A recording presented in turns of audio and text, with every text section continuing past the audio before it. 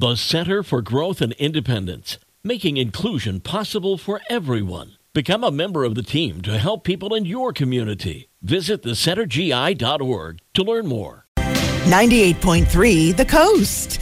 With the best mix in the morning show. I'm Ginger Martin.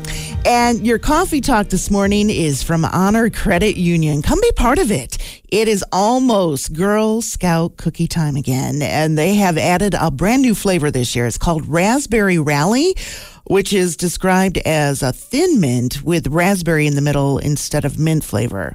So I believe this flavor can only be purchased online. And in case you're wondering what the most popular Girl Scout cookie flavors are, well, Lemon Ups came in at number 5. I have to say, I do love the Girl Scout lemon cookies. They're one of my favorites, and the shortbread cookies, too. Shortbread did not make the top 5 list, though.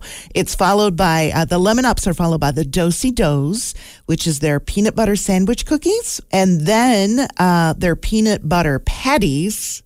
Samoas are number 2. I know a lot of people love those.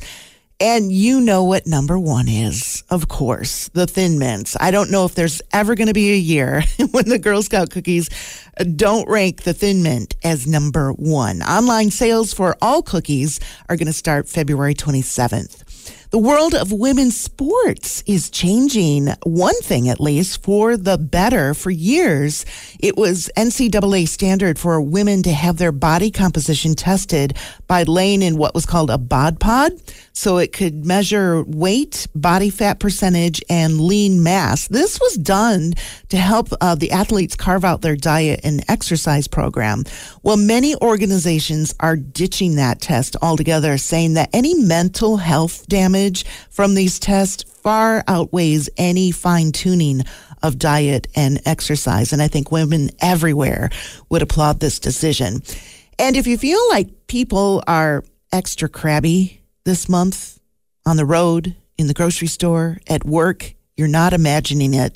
There was a recent study done regarding social media posts, and it found that people are much more negative during the winter months. I don't know, that's just kind of a given, I think, especially during the morning hours, they discovered, probably because none of us wants to get out of bed then, and that most people are happier, more positive, and post more positive things on social media during the spring and summer months. Totally makes sense. And now it's been proven.